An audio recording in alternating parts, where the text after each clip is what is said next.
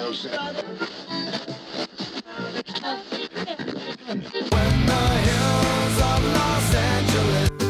Angeles, I'm and most Hollywood nights. She goes to California, oh, California. What you say about Los Angeles? LA got the people saying,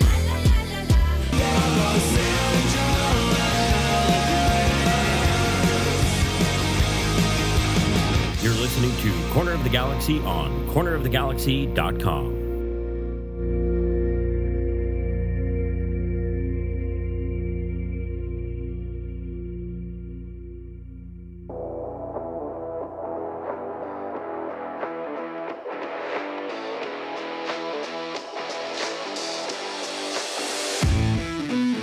It's time for another episode of Corner of the Galaxy from the Box, the show that gets you behind the scenes of the LA Galaxy and into the minds of soccer reporters and MLS experts. Your hosts for the day are Corner of the Galaxy's Josh Gessman and LA Times soccer reporter Kevin Baxter.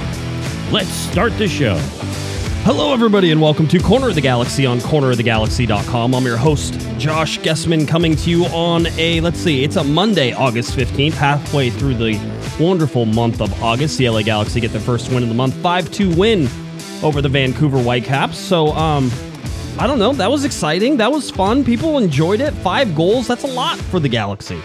Haven't done that actually in a pretty long time. We're going to talk about the stats, talk about the play, talk about the guys who started, talk about the guys who didn't start.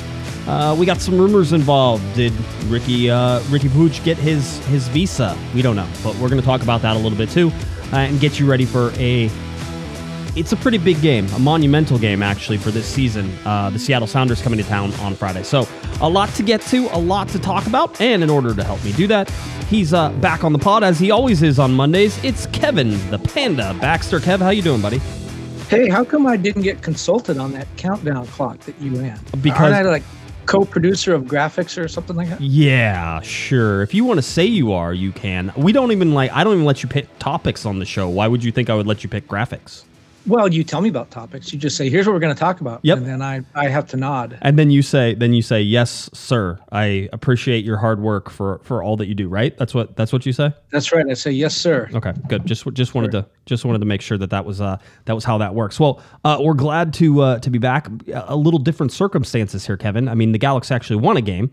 It feels like and the 5 goals you mentioned were a lot. That's their equal output for the previous 4 games combined. Yeah, it is a lot. As a matter of fact, the 5 goals is the most goals they've scored since 2019, right? 2019 was whenever they beat Sporting Kansas City 7-2. That was when Zlatan had a hat trick. Joe Corona, Ariel Antuna scored. Sebastian Lletget had 2 goals. That was on Sunday, September 15th, 2019. So towards the end of the season. That was before COVID. That's how far long ago that was. It was.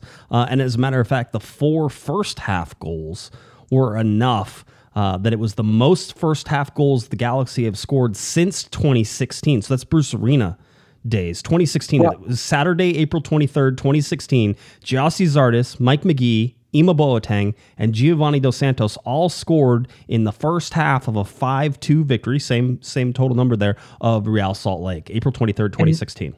None of those guys are there. Who scored in the 7-goal game? The 7-goal game was Zlatan times 3, the hat trick, Corona, Antuna, Lletget times 2. None of those guys are there either. So, none of those guys are here either.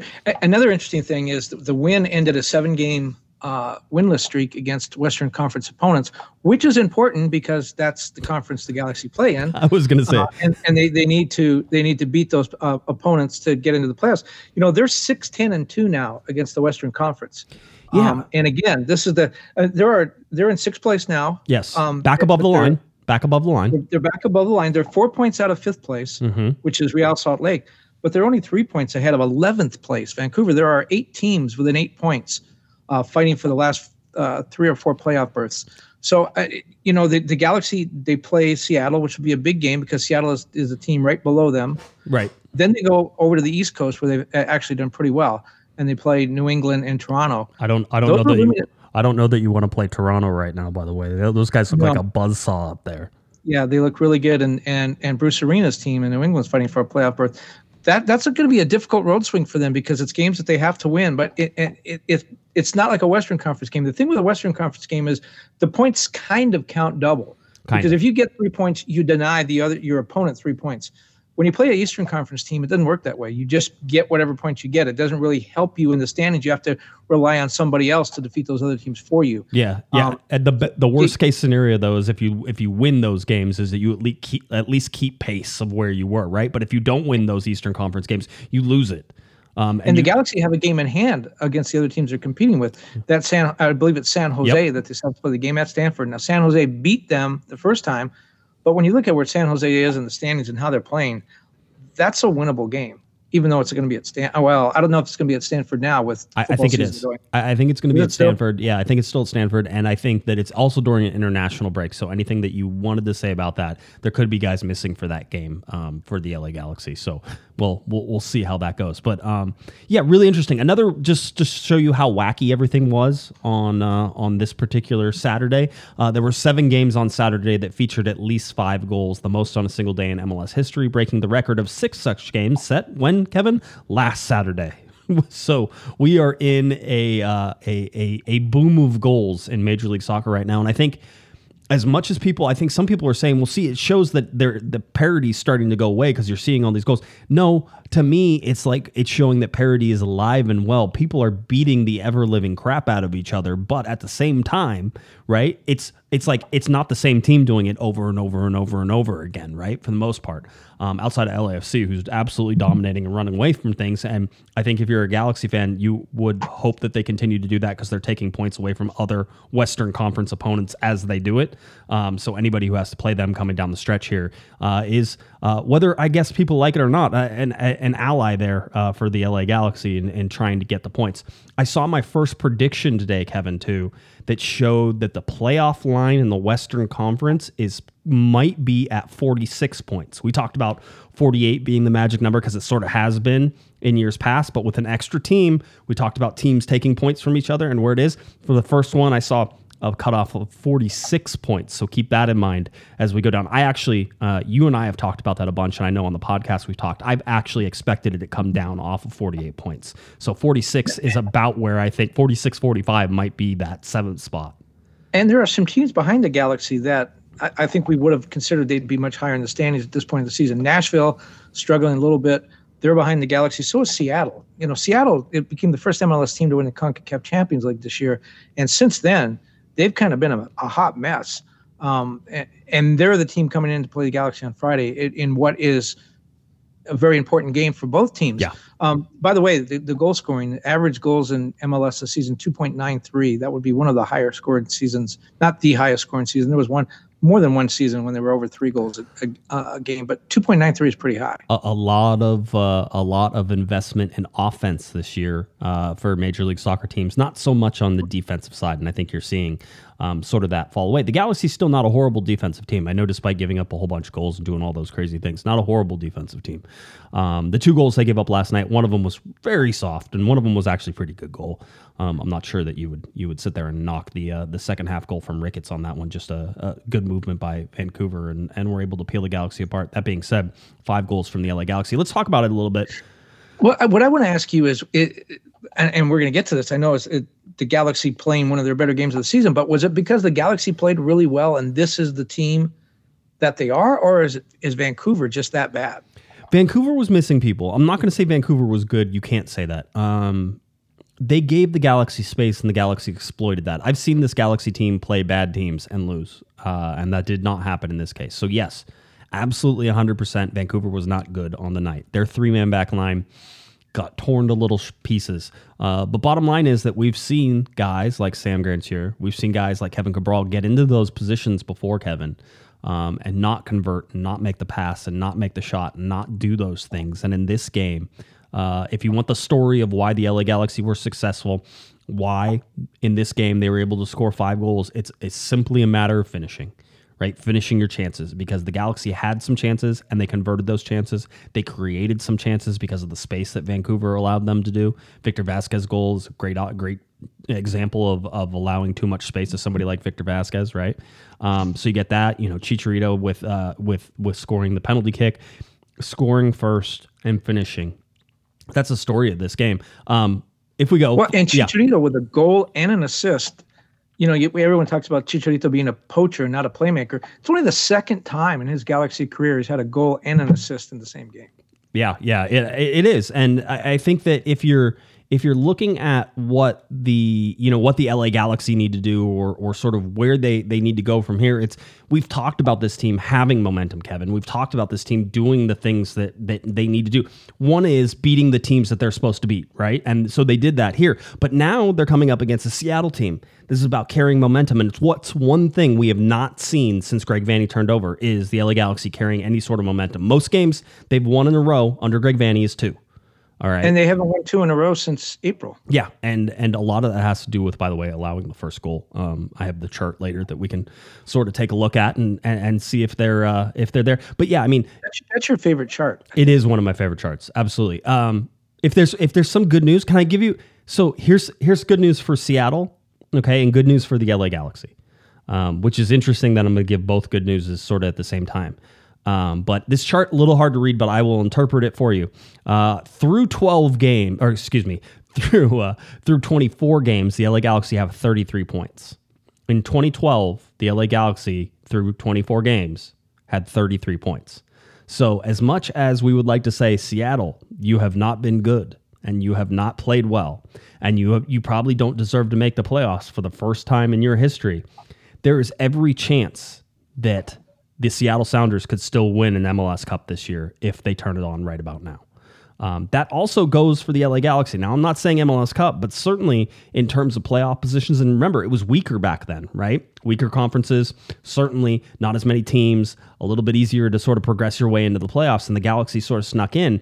The thing you have to remember here is that the LA Galaxy in 2012 didn't start winning right now. They had already been winning throughout the summer. They had such a slow start that they needed to start winning at like the beginning of June. And so they went through the summer months and they were winning all through the summer. And that's what brought them here. This is an LA Galaxy team that is not that same, Kevin. We do not have a team that is on a roll. We do not have a team that is feeling through the roof confidence that they've been there before and they've done that. Although I think that they should feel confident heading into the Seattle game. I think that they will carry that forward. I think that Sam Grandsir and Kevin Cabral absolutely will be high on life whenever it comes to just their confidence that they gain from that game, because that game alone really should show the both of them that they're able and capable to play in Major League Soccer. Somebody said, I said, you really need to see this Sam Grandsir for the next 10 games. You need to see that Kevin Cabral for the next 10 games, where they're not going to have the same space that they had against Vancouver. But you need to see that. And somebody said, no, those guys aren't capable of that. I'm like, I don't need them to be capable of doing it for 34 games. I need them to fool everybody for the next 10 games that they know what they're doing, because that's what the Galaxy need. That's why Saturday was such an interesting game, because you can't say they can't do it when you've seen them do it. They have. I mean, they did it once. They can do it again. You would think they could do it again. So, again, was this the real Galaxy team? Can they play to this level consistently? You make a good point, though, about getting hot for the playoffs. This is what the Bruce Arena teams, I think, were famous for this. They generally started slow, finished fast, and what happens? They carry that momentum into the playoffs. The playoffs are generally won. Look at the number of Supporter Shield teams that have won the MLS Cup. It's very low. Right. It's generally, a lot of times, a team at the bottom, 4th, 5th, 6th in the standings that get in riding some momentum and then go on and win. Just like in baseball, a lot of times the wild card teams do really well. It's the teams that have that momentum at the end. So if the Galaxy get hot now, they could carry that momentum in the playoffs, and it could carry them. I like Seattle better in that scenario because all those guys have been there and done that. Yeah. When you look at the Galaxy, the coaching staff, extremely experienced. Greg Vanney and Kalishman and Hartman, very experienced with the playoffs. The players, not so much. Look at this team. Araujo's been in the playoffs, Victor Vasquez, but for Kleshton, but for the most part of the frontline guys, none of them have had a playoff experience. Chicharito certainly hasn't been there. Grandsir, Cabral, Bergman. I don't know that you can knock Chicharito for not having, I think he's had plenty of experience that will do well in a playoff scenario, right? He's been in knockout games. He's done that. He's not the one that you're worried about in terms of, experience. I would say that. So you're gonna compare a World Cup and Manchester United and Champions League to MLS playoffs? MLS playoffs. Yeah. I'm gonna say those are a little bit higher in terms of things. All right. Well, if that's your argument. Okay, so we have to talk about two things. Okay, one, I wanted to talk about the lineup and how Douglas Costa didn't start. That's important. Let's talk about the anthem singer, though. And I wanted to get to this before because it was a thing at the beginning of this. And if for those of you who are watching on TV who weren't there, 14-year-old Addie Romero was going to sing the anthem. Now, they had "O Canada" sung by another singer, and then it was Addie's turn to sing. And she, I thought she was just loosening up. Because I could see her from up in the press box. She was moving around, moving her arms, and she was it seemed like she was warming up. And I'm like, okay, good. She's going to be good. No problems. And I didn't think, most of the time these things go off without a hitch. You don't have to think about it. But whenever they came time to do it, she couldn't do it. She was super nervous. And you could see that she was freaking out and the whole deal. Now, the other anthem singer tried to help her in terms of gave her a hug and said, you can do this, the whole deal. And apparently, according to the other anthem singer, if you read her story, they told her to just sing it. They're like, you sing it because she's not going to be able to do it. And she's like, just wait. She can do this because she had heard her in warm-ups and all this other stuff. So she waited. And it was good, maybe 45 to 90 seconds. I don't know. I get panic attacks whenever somebody else I see has a panic attack in a public situation. So I was like, oh my, this isn't good. I felt embarrassed for her. I was feeling all those emotions as well.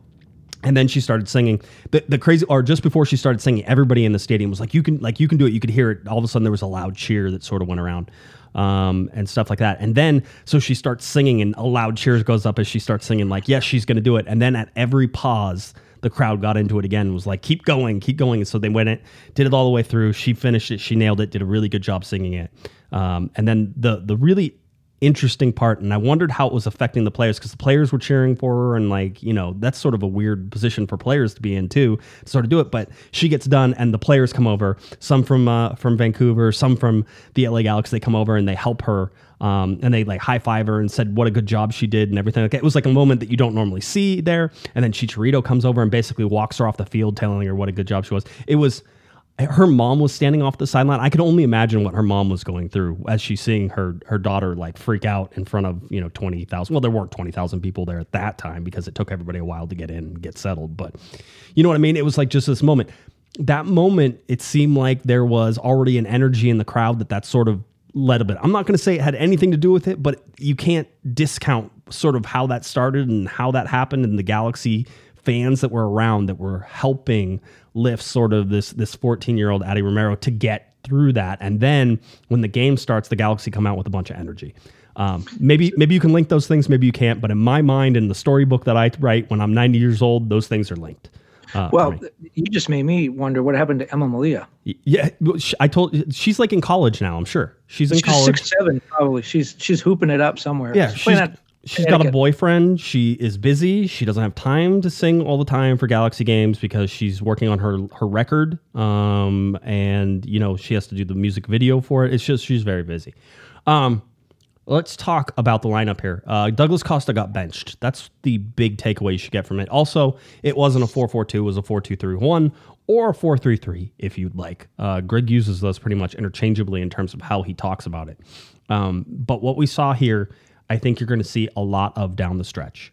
And that is Douglas Costa not starting, because Douglas Costa, and if you read between the lines, and if you heard Greg talking about what happened at Sporting Kansas City and what Costa did to the formation and how he left things exposed in that, Greg felt like I think Greg felt like that was the end for that. And what happens is Costa comes in here and he doesn't start. He comes on in the second half after the game is well in hand. You have an LA Galaxy designated player who is not going to be starting down the stretch. If it's me, I think that Greg goes for the 4-2-3-1 because talking to the players, they're more comfortable in it. The players he has now with Brugman in at defensive midfielder, the players he has coming in with Ricky Puig coming in as well. There's just going to be a lot of things that fit the 4-2-3-1.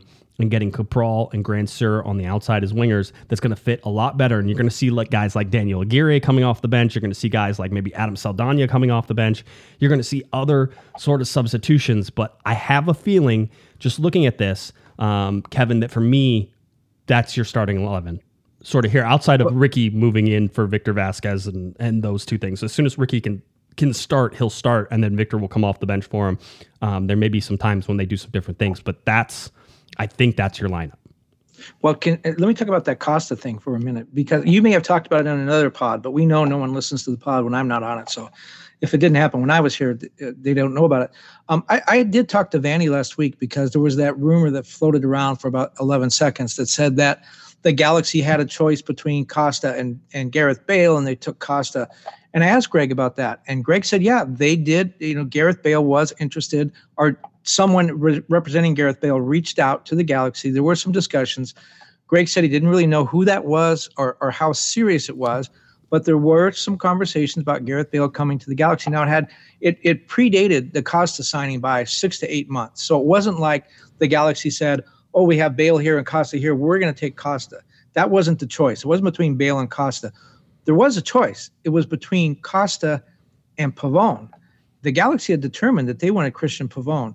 According to Greg Vanny, everybody loved Pavone, and that meant everybody from the ticket takers up to the coaching staff, that he left a really good impression. Remember, he played 33 games. He had, I think, it was 13 goals and 15 assists when he was here.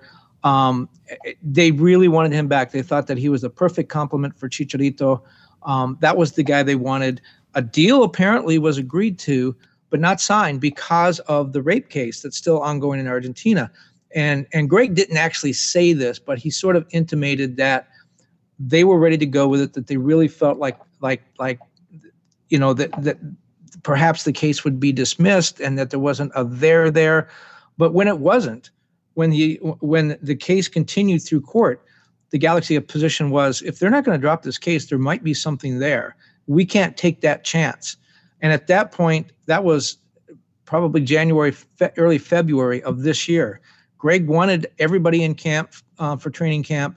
They had to make a decision. And Greg said, once that first choice, which was Pavone in this case, once that first choice is gone, you need to pivot quickly because you're working with a DP.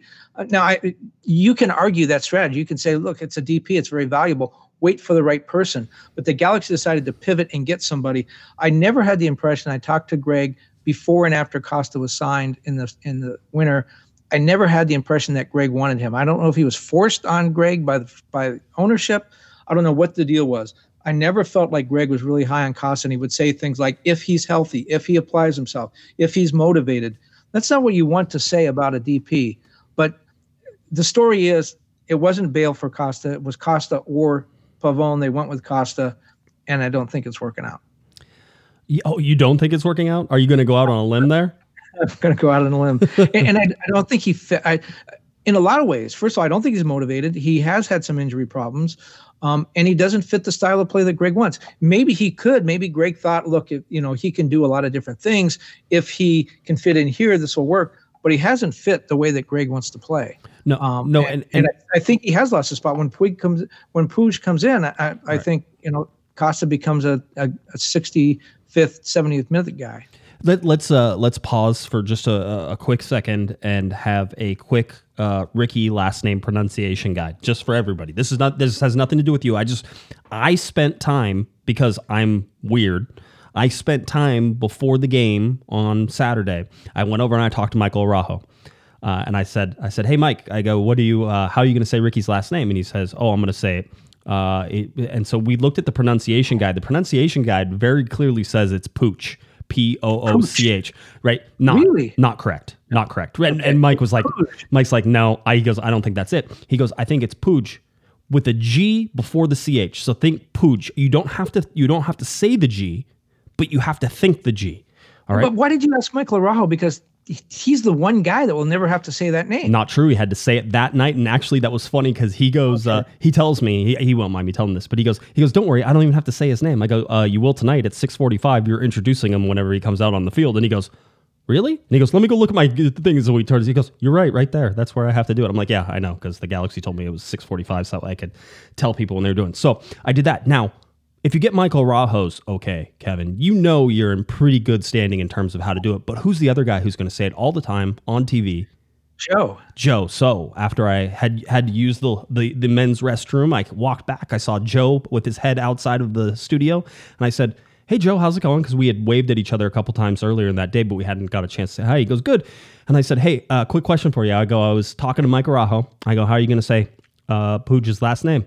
And he goes, Pooch. right? And I go, but there's like a G, right? He goes, yeah, you think the G, right? So we're all on the same page here. Think the G. It's like Puigch.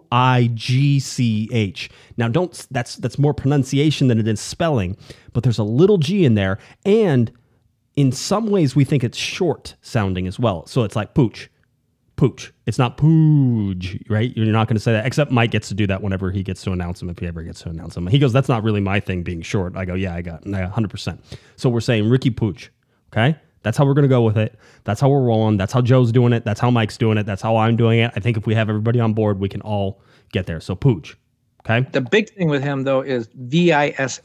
His visa. Yeah, we still don't know. I actually just texted the LA Galaxy while we were on here just to see if there's any update. Although I was told that I would know because the LA Galaxy would announce it. And so I don't believe that has happened yet. So they have not announced it. But the story was he was supposed to go to Tijuana today. So there was a story. We haven't told the story. But there was a story that he was, as of the Thursday call that we had, the Thursday media availability, he was supposed to be there, was supposed to be introduced, that type of thing. There was rumors that he and probably Jovan or he and Zach were going to head down to TJ where they could get to an embassy and they were in position to be ready to go if an appointment came up, because there was hopes that it was coming up on Friday. That didn't happen in terms of the appointment coming up. So I don't know if they went down, but we're pretty sure they did. But then they had to come back basically and not do it. But we knew that they were scheduled to have a visa appointment today on Monday. And I announced that, I think, on Friday, maybe? I think on Friday I got that information and I passed that along. I wonder if there was any, there's been a lot of violence along the border. In Juarez, they canceled the Liga MX game this weekend because of the violence along the border. And Tijuana was a place where there was a lot of violence to do with narco cartels and stuff. I wonder if that had any impact on this, whether they decided it was too dangerous to go or whether the embassy was closed because of that. It doesn't sound like it. It doesn't sound like there were any hiccups. We expect that he got it today. And then we expect that will be announced tomorrow. That's the expectation right now. But he's supposed to do media on Wednesday. I imagine he will. And they have set it up again in the TV studio. So that also indicates that he will be available, but we'll see. The whole deal. By the way, Logan says, why don't you guys ask Ricky how to say his last name? One of the first things we ever do, Logan, whenever we actually get to talk to a player, being we haven't got to talk to him yet, we haven't been able to do it. But one of the first things we do is, how do you say your last name? And whenever we said that to Ryan Ravelison, there was like 7 different answers. So just understand that doesn't always clear things up, although it should, and we have, and he gets to say it however he wants to do it. Because that was the whole, remember Pulisic, whenever people were like, no, it's Pulisic, or it's, like, they went through 7 different things. They're like, this is how it says because it's of this descent and blah, blah, blah. And Christian's like, no, this is how you say it. I'm telling you how I say it. This is how it says. This doesn't matter. My last name is Guessman. Now, lots of people would want to pronounce it Gooseman because the G-U-E, that would make a goo in there, and there's not 2 S's to sort of offset that, right? So G-U-E, so lots of people call me Gooseman. Bottom line is we pronounce it Guessman. Is it spelled that way? Maybe, maybe not, and I get to say it however I want, so we're going to call it Guessman. We never asked Zlatan how to say his name. Yeah, we knew that. Well, yeah, you should have. And I never got it right. I should have. Yeah. You and Jim Hill probably should have asked that question, but hey, it's you learn some. At least I did better than Jim Hill, which is not saying much. You did. It's a very low bar. El Terrifico there. So anyway, we will absolutely talk to him about it, and we will ask him how he wants us to say it. So that'll be one of the questions. And if it's in person, it's a lot easier to ask that question, by the way, than it is on Zoom, where you waste one of your questions asking how you pronounce somebody's name. It would be great. Maybe he took that Brazilian model and just said, I'm just Ricky. I'm just Ricky. I think was his jersey, does it say Ricky Puig on it? Like it says his full name? I think it does. I think it does. Yeah. Anyway, so yeah, it's the whole deal. Yeah, he's gonna tell you to say it like Yasiel Puig. That's how he wants it to be said. I was gonna say Yasiel was not a problem at all. Yeah, he was happy. Puig was just great. By the way, a big shout out to Francisco for the $5 super chat. Thank you for that, Francisco. Appreciate it. So we message from Francisco. What was that? No questions. He just wanted to give us money. And then okay. And then Herb says, and then Herb comes in and Herb drops have you ever been at Vegas and somebody comes in and drops you're playing at the $5 table and they drop $200 on something. You're like, whoa, calm down. That's what Herb just did with his $20 super chat. He says, hey Josh, hey Kevin, Josh needs more sugar daddies. I agree with that 100%. Well, speaking of Herb, yes, there could be a Herbalife news breaking tomorrow. Really? Yes. I will preview that. It's kind of secret right now, but I will preview this by saying you won't have to worry about buying a new jersey next year. Yeah. Okay, good. I have already warned everybody about that earlier this year, so I don't think anybody on this Discord, on this chat room, in any of these lives would be surprised by that, right? And the longest and most lucrative shirt sponsorship deal in U.S. professional sports history. Wow. Very good. Very good. I don't know. I think it's horrible. I mean, overall, but it's very good that I guess the Galaxy keep getting money. I don't know. We'll talk about it whenever it's official. I don't want to deal with that right now. Galaxy getting into it. Let's talk about it. Sam Grandsir, Kevin Cabral. Two of their best games as LA Galaxy players outsourced. Sam Grandsir created 3 goals. He scored twice. He created the handball that was called for the penalty kick eventually by VAR overturning it. And it was pretty obvious it was a handball. And Chicharito right down the middle, a little Panenka right down the middle for that. So Chicha now scoring 2 penalty kicks in a row. Whoa, look out. That means he can't take any more for the rest of the year, by the way, because now he's met his quota of ones that he's made. Well, he's been taking them ever since Jovic messed that one up. Yeah, yeah, exactly. By the way, Francisco says, he said he meant to have a question, but he forgot to add it. He says, what do you think of getting rid of Costa in the offseason if it's realistic? I do think it's realistic. I do think that they know they made a mistake, and I do think that they're going to try to correct it. I don't know under whose authority they're going to do that. I don't know if they're going to be able to mutually terminate a contract, which is one of those things that I'm sort of sitting there saying maybe Costa wants to go too because he ain't going to be playing. And I asked Greg about it after the game too, and Greg says he thinks there'll still be situations where they'll need somebody more inverted, and so he will play. I just think that that's Greg saying that so that way Costa can hear it. I don't think that that's true. Watch, he'll probably start against Seattle. The only option would be him going back to Brazil, though. Yeah, I mean, I don't think no European team I don't think is going to be interested in him, at least not a big one. And he was playing in Brazil when the Galaxy got him. He was on loan from a team in Italy, but through Brazil. I could see him going back and wanting to retire at home and play in the league there. Yeah, well, but the Galaxy are going to have to pay. Yeah, the $3 million they're going to owe him at the end of all this. So, let's talk just in terms of the success that Grandsir had. This is the Sam Grandsir that we expected whenever he came in, Kevin. 2 goals. Creates a whole bunch of chances. He does all the dirty work with 2 wingers as well, and going against a 3-man back line in Vancouver, it was easy for Cabral to run. It was easy for Grandsir to run. The funny thing is the Galaxy have so much speed on the wing with Cabral and so much speed on the wing with Grandsir when they run that Chicharito's like 10 yards behind all the time, which is good. It's a late run. It actually works really well, but overall, if you want to be concerned about anything in this game, I think the service to Chicharito wasn't there again. He didn't get a lot of the ball. Now, he dragged people in different directions and he caused problems, and they were always aware of where he was. Probably opened up some space for Vasquez. Cabral's run really opened up space for Vasquez as well. 2 of the more frustrating players for the LA Galaxy, though, are Kevin Cabral and Sam Grandsir. And for the most part, they are equally frustrating whenever it comes down. But the first goal, which was Cabral coming down the right-hand side and crossing over to Grandsir, and Grandsir making a good finish one time up above the keeper, all difficult things to do. Nailed that 100%. Grandsir cutting inside and creating space and firing to the back post. We've seen him do it so many times. He usually misses. He didn't miss. He put that one in. Watching Victor Vasquez create a little space at the top with Cabral running in and across sort of to open up some different things.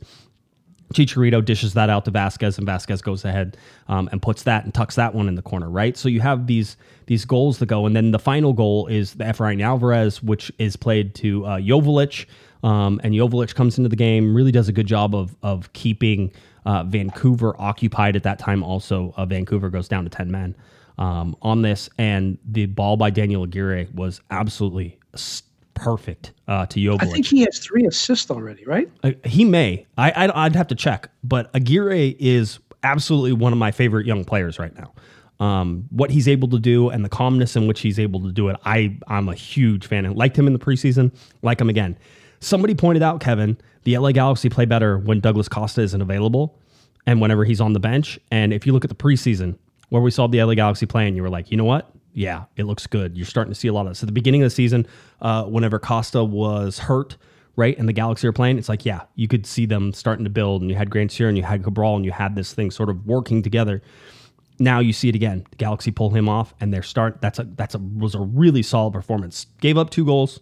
Julian Araujo at fault for one of those for sure. Jonathan Bond communication issues with those as well. And then the goal by Ricketts at the end there as well. Efrain Alvarez gets a left-footed goal. Joveljic with a great assist.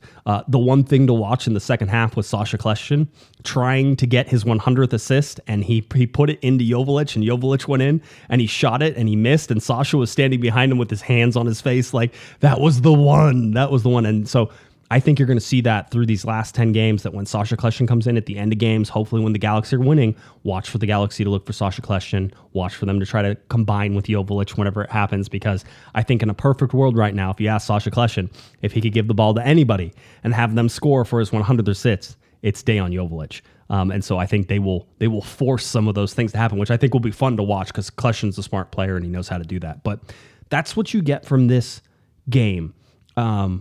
Brugman, for me, continued sort of his good steps. Lost the ball in some places, Kevin, that I didn't like, but also his ability to switch sides, his ability to keep the ball moving, his quickness. I think once you put Ricky into that center there as well, the midfield for the LA Galaxy with Delgado and Ricky and Brugman gets very quick, and it's going to be hard to shut them down. That's the hope, I think, as you're going down these last 10 games. But for the Galaxy, I mean, take a lot of positives, take a lot of confidence out of this. This is what they wanted to have happen, Kevin, was this game.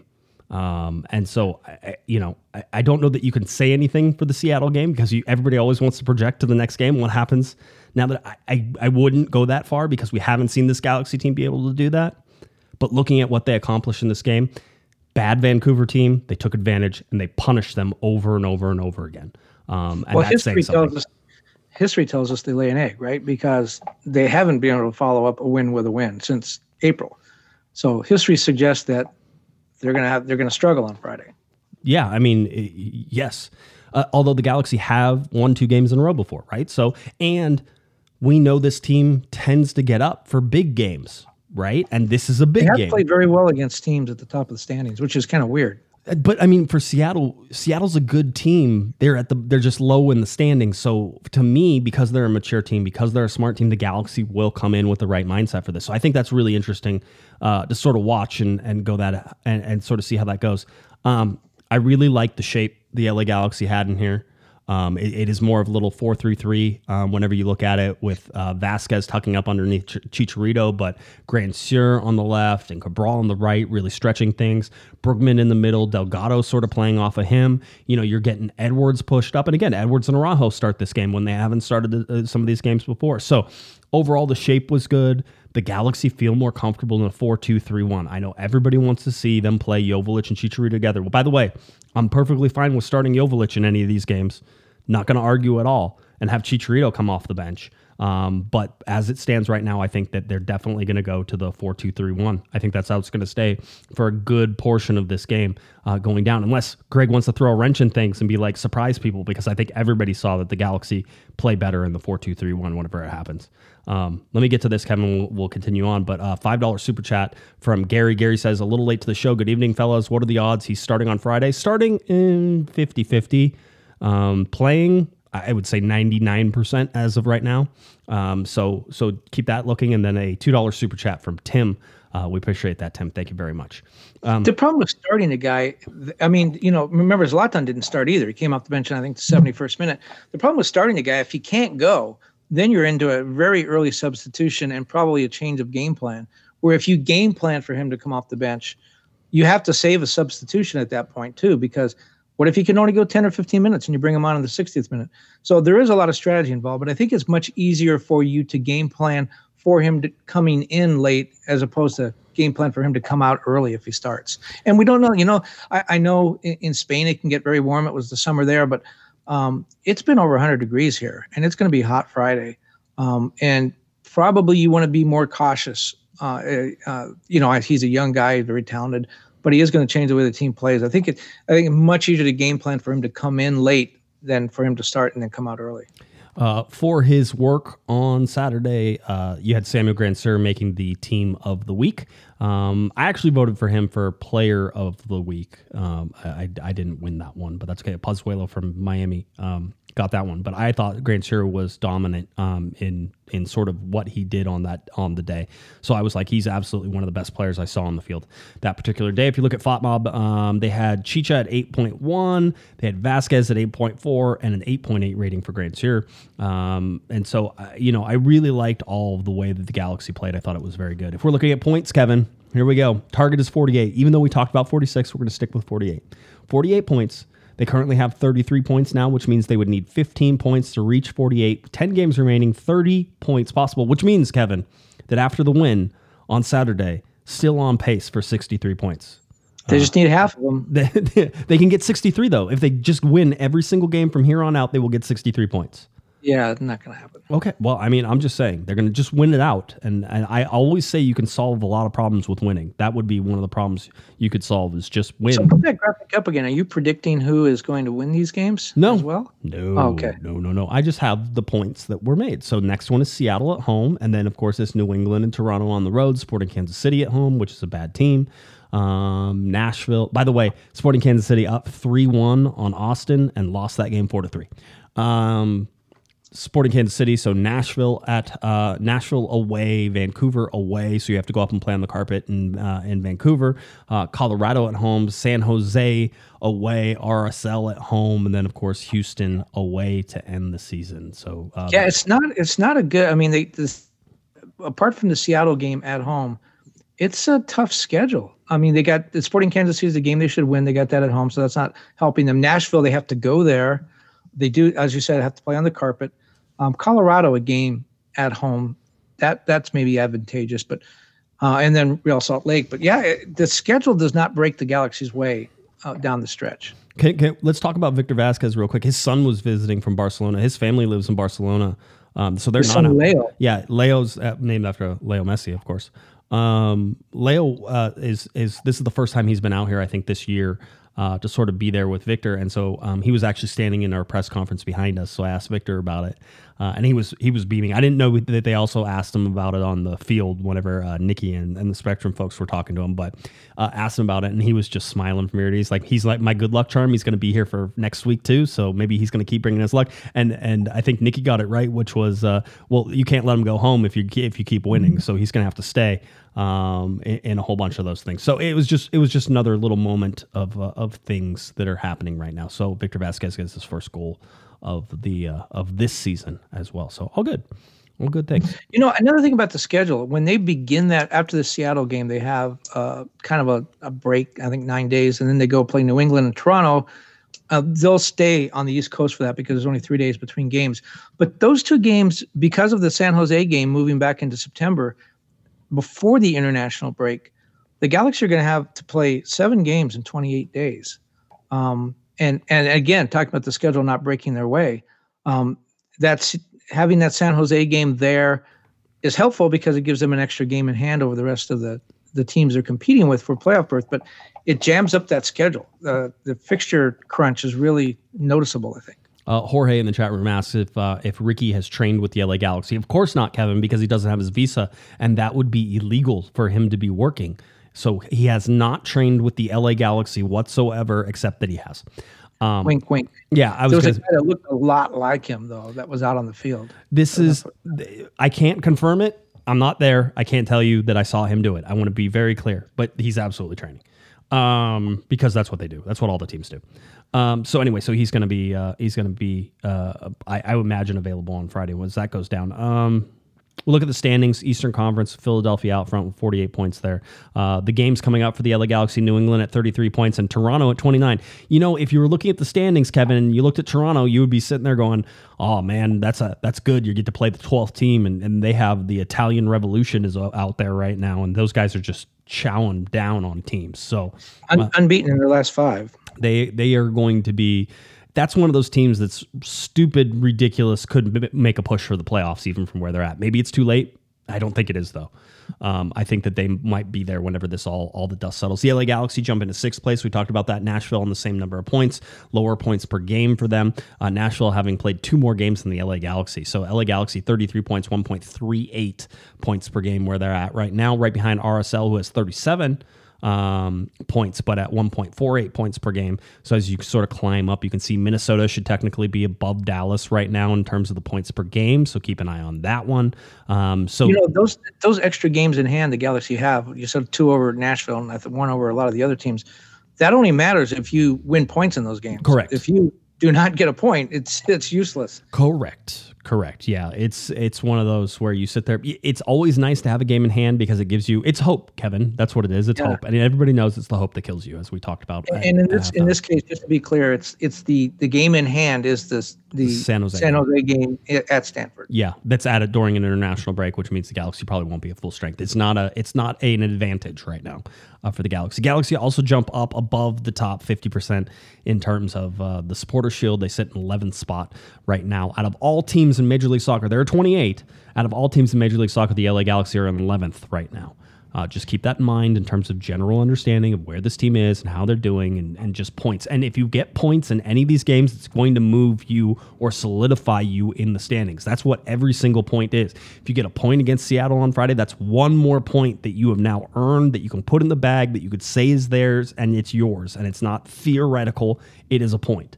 So as all of these things come down, and there was a chippiness, Kevin. There was a chippiness in this game, right? Vancouver ended up getting a red card. It was Dahomey should have already gotten a red card whenever that started. He actually hit Bond in the head. Nobody can understand why that wasn't called, but he eventually got a red card, his second yellow as it was, and was ejected from the game.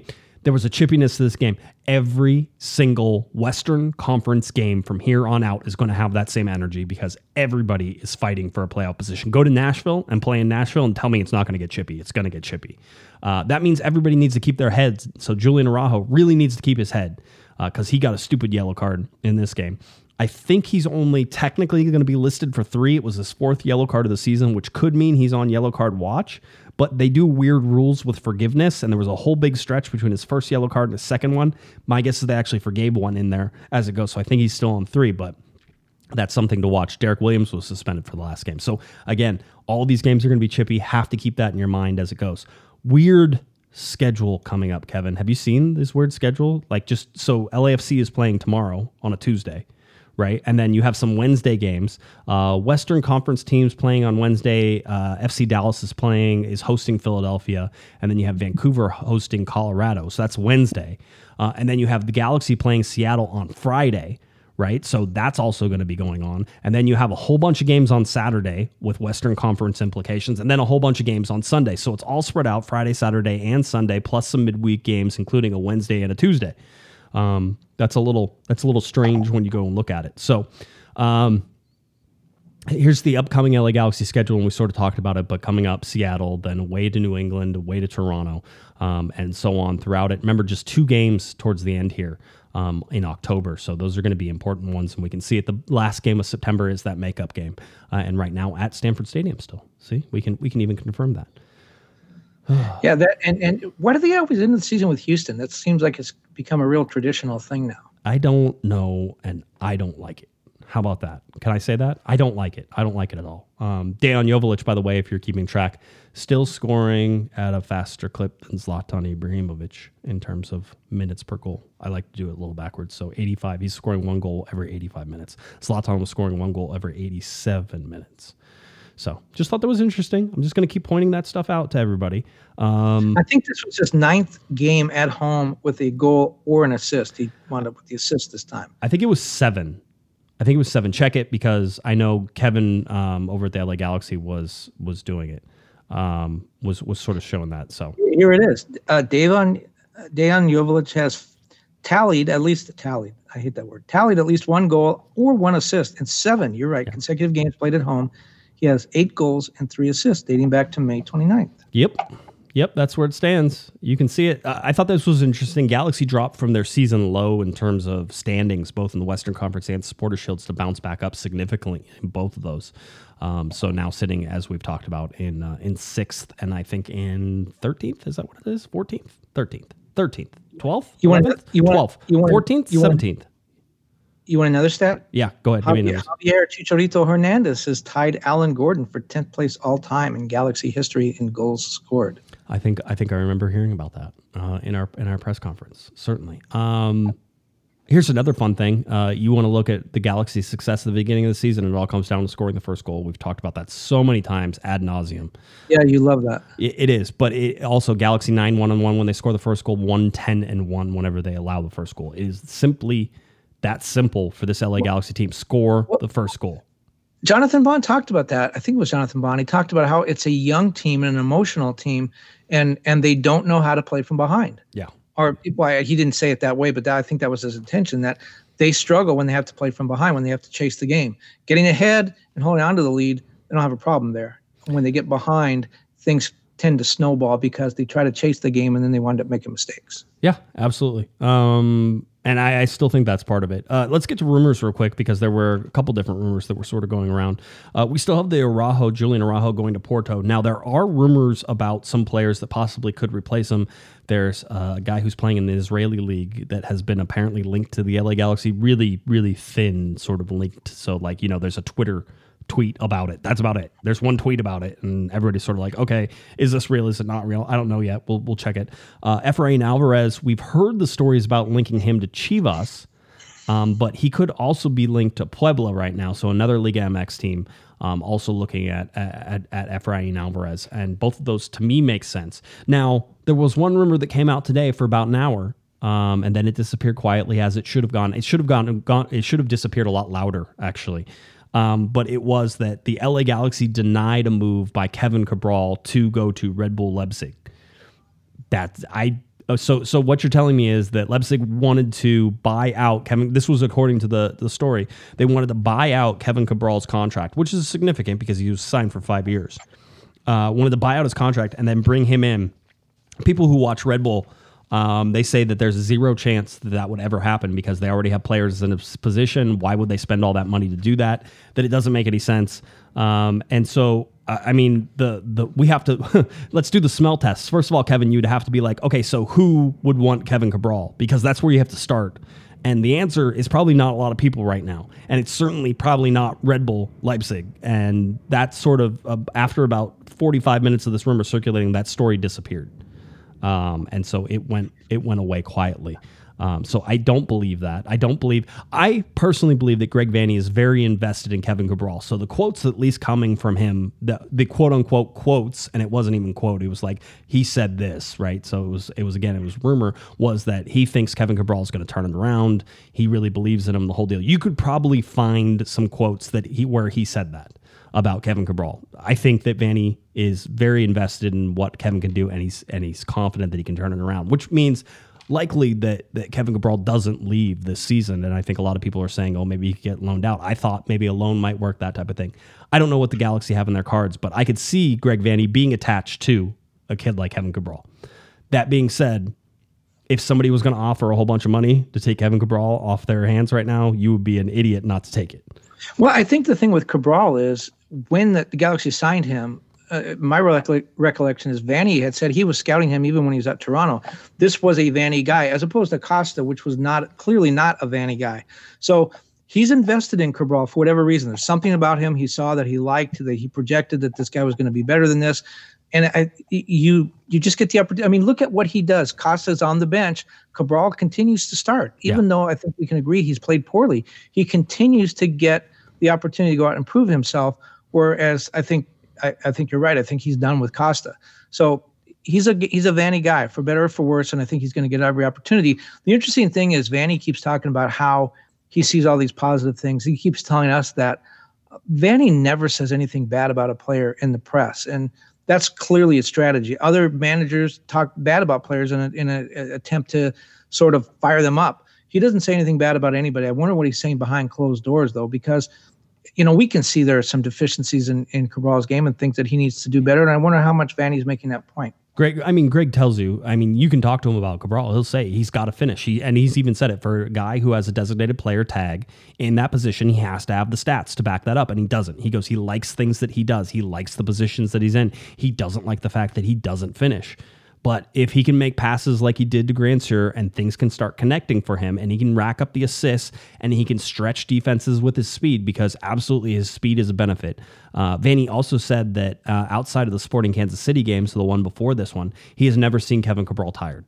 right? So that's another thing that works in his advantage is his ability to work for 90 minutes and put in a performance in terms of, the work rate that can still make him be a dangerous player. Quite honestly, the Galaxy being vertical, and with Brugman's help, I think more vertical, but being able to be vertical with Cabral and Grandsir on the outside opens up so much room for them. You have to get some finishing for those guys because that's eventually going to draw out defenses and do things. But yeah, I mean, I think that I thought that there was probably a good chance that Cabral would be loaned out this offseason, this winter, that there was going to be a chance to move him. I still think that that's a possibility where it goes because the production's not there, even if the work rate and a lot of other things are. But we'll see. One thing about Cabral, and he may not fit into this as nicely as Costa, but one of the things that Greg did say to me when we were talking about the whole Bale, Costa, Araujo, or Pavone thing is he said, it's great to have big names. It's great to bring in big names, but if they don't produce, that's just another player that doesn't produce. It doesn't matter what the name is. It doesn't even matter what the salary is. If you bring in a player and you expect him to produce and you bring him in for a reason he doesn't produce, that's a failure for everybody. And again, I don't think he's given up on Cabral. I do agree with you. I think Costa's probably in the doghouse a little bit right now. Well, it's funny because the Costa thing sort of going back, right? You talked about, remember whenever Derek Williams called out players for not following the game plan? That's exactly what I was thinking when you brought that up earlier. To me, like if you go back and you start playing this, Jonathan Bond said the same thing, right? And so Bond and Williams both called people out. And we were all assuming Efrain Alvarez, Julian Araujo. That's what we were assuming. I think it was pointed at Douglas Costa.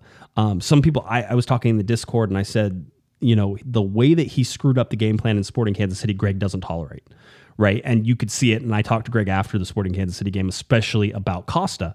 And I could sense the frustration that was there, that he wasn't following the game plan, that he wasn't doing what he was supposed to do, that he was leaving players exposed. It's why Gasper got exposed multiple times on the night in the Sporting Kansas City game. And everything's linked. And so you have to understand what's going to happen. And I think that he put Costa on that side specifically so he wouldn't cut inside as much as he did, that he would try to stay on the outside a little bit more so he would keep the field wide. And he kept cutting inside and then losing the ball inside. And that is just recipe for disaster on counterattacks whenever you have a guy who's cutting inside and now there's an open lane back behind Chase Gasper and all those fun things that happened in that game to exploit the spaces that Costa was giving the ball up. You can see it now if you go and you link Jonathan Bond's comments and you link, Derek Williams' comments and you look at what Costa has done when he's on the field. And even whenever he comes on the field in the second half, I didn't necessarily love his positioning, his discipline on positioning. I think that's who they were talking about. And somebody said, well, get him out of the locker room because he's clearly a poison to the locker room. And I will say, no. I mean, yes, you need to get rid of him. However, you need to get rid of him. But at the same time, don't worry about the locker room. And I've said this, and I know people think I'm crazy. Don't worry about this locker room. It is okay. It's fine. The guys are good. You have good leaders in there with Victor Vasquez and Sasha Kleshin and Chicharito. Those guys aren't going to let this locker room get out of control, and they're not going to let somebody like Douglas Costa come in and wreck it either. They'll just ignore him. They'll push him to the side. They'll do what Greg Vanney is doing, which is making him a bench player, right? Nothing humbles somebody, especially whenever this comes, than like Douglas Costa, putting him on the bench. And so we'll see. We'll see if that continues. I really feel strongly that the Galaxy are going to play 4-2-3-1 here on out. I feel like the consistency in the starting lineup is going to be fairly consistent outside of injuries and getting Ricky into this team from here on out. So, what do formations matter, Josh? Yes, they do. Oh, and Bruce says no, they don't. Bruce is. I understand where Bruce is coming from. He's not full of it, and certainly I'm a Bruce disciple, having watched Bruce coach and being close to him for all those years. I understand, but they do matter.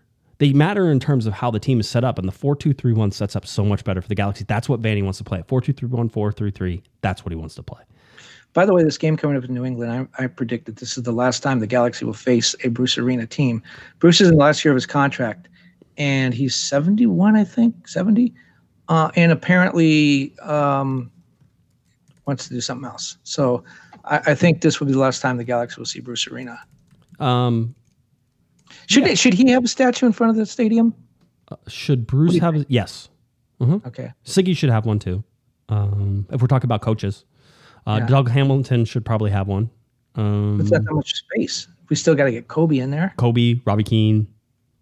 Yeah, There's still, I mean, there's some there. You got to find some difference. Keno needs to get the next player one though for sure. No, Kobe does. This is what I argue all the time. Kobe. Yeah, Kobe. But I also, if you go Robbie Keane, I'm not gonna argue. People will get mad, but I'm not gonna argue. And as a matter of fact, Galaxy History tweeted out today. Today was the day the LA Galaxy signed Robbie Keane in 2011. 2011. Yep. Yeah, I think he played like 12 or 13 games to close out the season. Scored in his debut. Yeah. So, anyway, what Robbie Keane statue I think should have him doing the somersault. He should, where he's coming out of it with like his hands up, like how he used to do. Let's get you at least a little bit prepared, I guess. Just looking ahead to what's coming up on Friday because it is 7:08 kickoff. Yeah, it is rapid. It's a weekend, or it's a weekday technically on a Friday, and they're going to have it go at 7:08. So that means that the stadium will be absolutely empty when they kick off. Yeah, I need to leave in like 10 minutes to get there on time Friday. Yeah, Friday afternoon traffic. Dignity Health Sports Park, ESPN and ESPN Deportes. August 19th, 7 p.m. is the TV start time. 7:08 p.m. is your kickoff. So just an 8-minute lead in for the ESPN folks. Just a reminder, let's see. Galaxy haven't beaten Seattle since September 23rd of 2018. That's 8 games without a win. There's 3 draws in those 8 games, Kevin. So just in case you were playing the home game about how good the LA Galaxy do against Seattle. I will also say that a lot of these stats tend to be the Galaxy haven't beaten X team in a long time because the Galaxy have sucked for a long time. So that's usually whenever that comes into play. Yeah, but what's the result between the Galaxy and Seattle after you and I go get pupusas? I don't think we've checked that box yet. Okay, so we'll have to see. It's a reset game for sure. Let you know that it was the highest goals scored for the LA Galaxy. Let me go over some stats that I gathered, at least before we close this out. Highest goals scored for the LA Galaxy this year. They have 1 game where they scored 5 goals. They have 2 games where they scored 4 goals. They have 1 game where they scored 3 goals. 7 games where they've scored 2. 7 games where they've scored 1. And 6 games where they've been shut out. If you look at the Galaxy given up goals, the Galaxy have given up 1 game with 4 goals. They've had 6 games where they've given up 3 goals. They've had 2 games where they've given up 2 goals, 8 games where they've given up 1 goal, and they have the 7 shutouts that are there as well. So all interesting. I will say this about the Seattle game, just before we close everything out and before we leave. It's very interesting, and I stole this from our Discord. Somebody in our Discord put this in, which was Seattle is like, it's a trap, and the Galaxy are like, it's a trap. It's like a trap game for both teams, right? Because they're like, Seattle's like, this is the chance for us to pick up points because it's the LA Galaxy and they're bad, right? And the Galaxy are like, this is our chance to take out Seattle because Seattle's not playing well. This is the chance. So it's like, it's a trap. It's a trap. Both teams are in a trap game, which hardly ever happens, but this is one of those particular ones where the Galaxy are in a trap game and Seattle are in a trap game all at the same time. And there's no reason for the Galaxy to hold back at all because they have, I think, 9 games before they play again. 9 days. Yeah, 9 days before they play again. Yeah, I agree. I mean, they're set, and Seattle, I think, played on Sunday, so technically 1 day less rest, and they have to travel. I mean, I don't know. Brian Schmetzer also owns Greg Vanney, so we'll see if that little curse can be broken as well. So it's lots. Anytime you talk to Greg about his Toronto days or about MLS, any time he has a chance to mention that game, he goes right to, we lost an MLS Cup where the other team didn't even get a shot on goal. Dude, so favorite. So we're in the press conference after the game, and Greg was already saying, like, before he even got on stage, he was joking around with us. You always know they're going to be in a good mood after a win, but Greg was already joking around with us. We were talking, and Scott French asked, he goes, Greg, this was the first time the Galaxy has scored 4 first-half goals since the Bruce Arena years. And Greg goes, did they win a championship that year? And he goes, no, it was 2016. He goes, darn, I was trying to hope for a connection. Like, he was trying to be like, oh, well, this could happen. I can give you the connection. The connection is, once again, that in 2012, the LA Galaxy had the same number of points and then it went on and won an MLS Cup. I'm giving you that. I'm also going to tell you that this is the point in the season where the LA Galaxy at 33 points this year and 38 points in 2021. So they had 5 less points.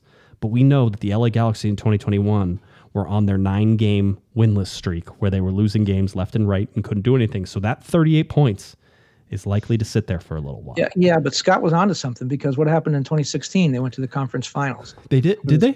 2016? Well, Colorado, they lost. Remember, they lost the second leg on the penalty kick. Is that the is that the year they would have won if Nigel de Jong would have stayed? Yes. Okay. That is the year. Yeah. And Gerard and Keane were both on the bench for that game. Ah, yes. Although Gerard did come on, and I think he missed a penalty kick in the shootout. So 2016 was a good year. They made the playoffs. They went deep in the playoffs. That hadn't happened since then. Yeah. You're coming. They made 2019. You're right. Playoffs. That was it. 2019. Even that feels like a long time. 2 games, 1 win. Yeah. They won in Minnesota and lost at LAFC, and that was it. BB in our chat room gave us a $2 super chat. Appreciate that. Always appreciate the show. And Beat Seattle is their message. So I think that about does it for us. Are you good? We can cut this off. We're good. We're going to put everything down. I have a meeting at like 8 a.m. tomorrow up in LA, so we could go to bed. Yeah, and I've got to get on the road to get to the game on Friday.